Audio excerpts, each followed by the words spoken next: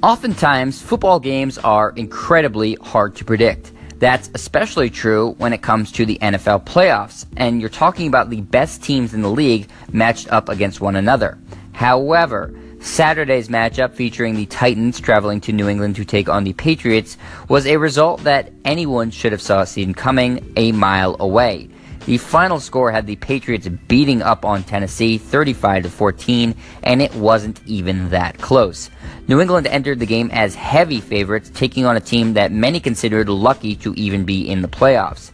The game played out as most expected, with the experienced Patriots team carving up the young Titans en route to reaching their 7th consecutive AFC Championship Game appearance. When the game began, the Titans at first looked like a team hell-bent on shocking the world. They even struck first with an 11-play, 95-yard drive ending in a Marcus Mariota touchdown pass to put them up 7-0. CBS announcer Tony Romo decried that people thinking this game would be a cakewalk for New England should think again, because the Titans had physical advantages over the Patriots on both the offensive and defensive lines. Not far into the future, I'm sure Tony Romo probably regretted saying that. From then on, the pit was all Patriots, and I mean all Patriots. Tom Brady and the offense immediately responded with their own touchdown drive to even things up at 7.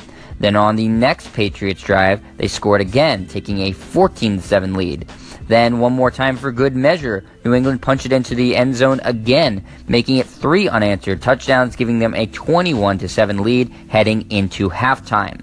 The Patriots piled it on in the third quarter with another touchdown, giving them a 28-7 lead. Then in the fourth quarter, added insult to injury, collecting what would be their 5th unanswered touchdown, making it a 35-7 game. All while this was going on, the Patriots defense, which started out shaky, absolutely dominated the Titans. By the time the game was over, the Pats defense had set a new postseason franchise record with a remarkable 8 sacks. The Titans' running game that was so important to get going was held completely in check by the Patriots front, limiting running back Derrick Henry, who had 154 yards the week before, to just 28 yards on 12 carries. The Patriots were firing on all cylinders, with their defense terrorizing Tennessee's front and Tom Brady absolutely shredding the Titans' secondary. Brady would end up throwing for 337 yards and 3 touchdowns to 3 different receivers.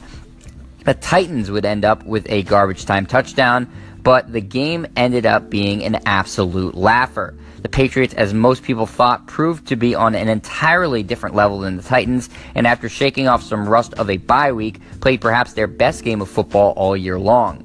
That's certainly a scary proposition for any remaining opponents they'll face on their quest to win an unprecedented 6th championship title for head coach Bill Belichick and quarterback Tom Brady.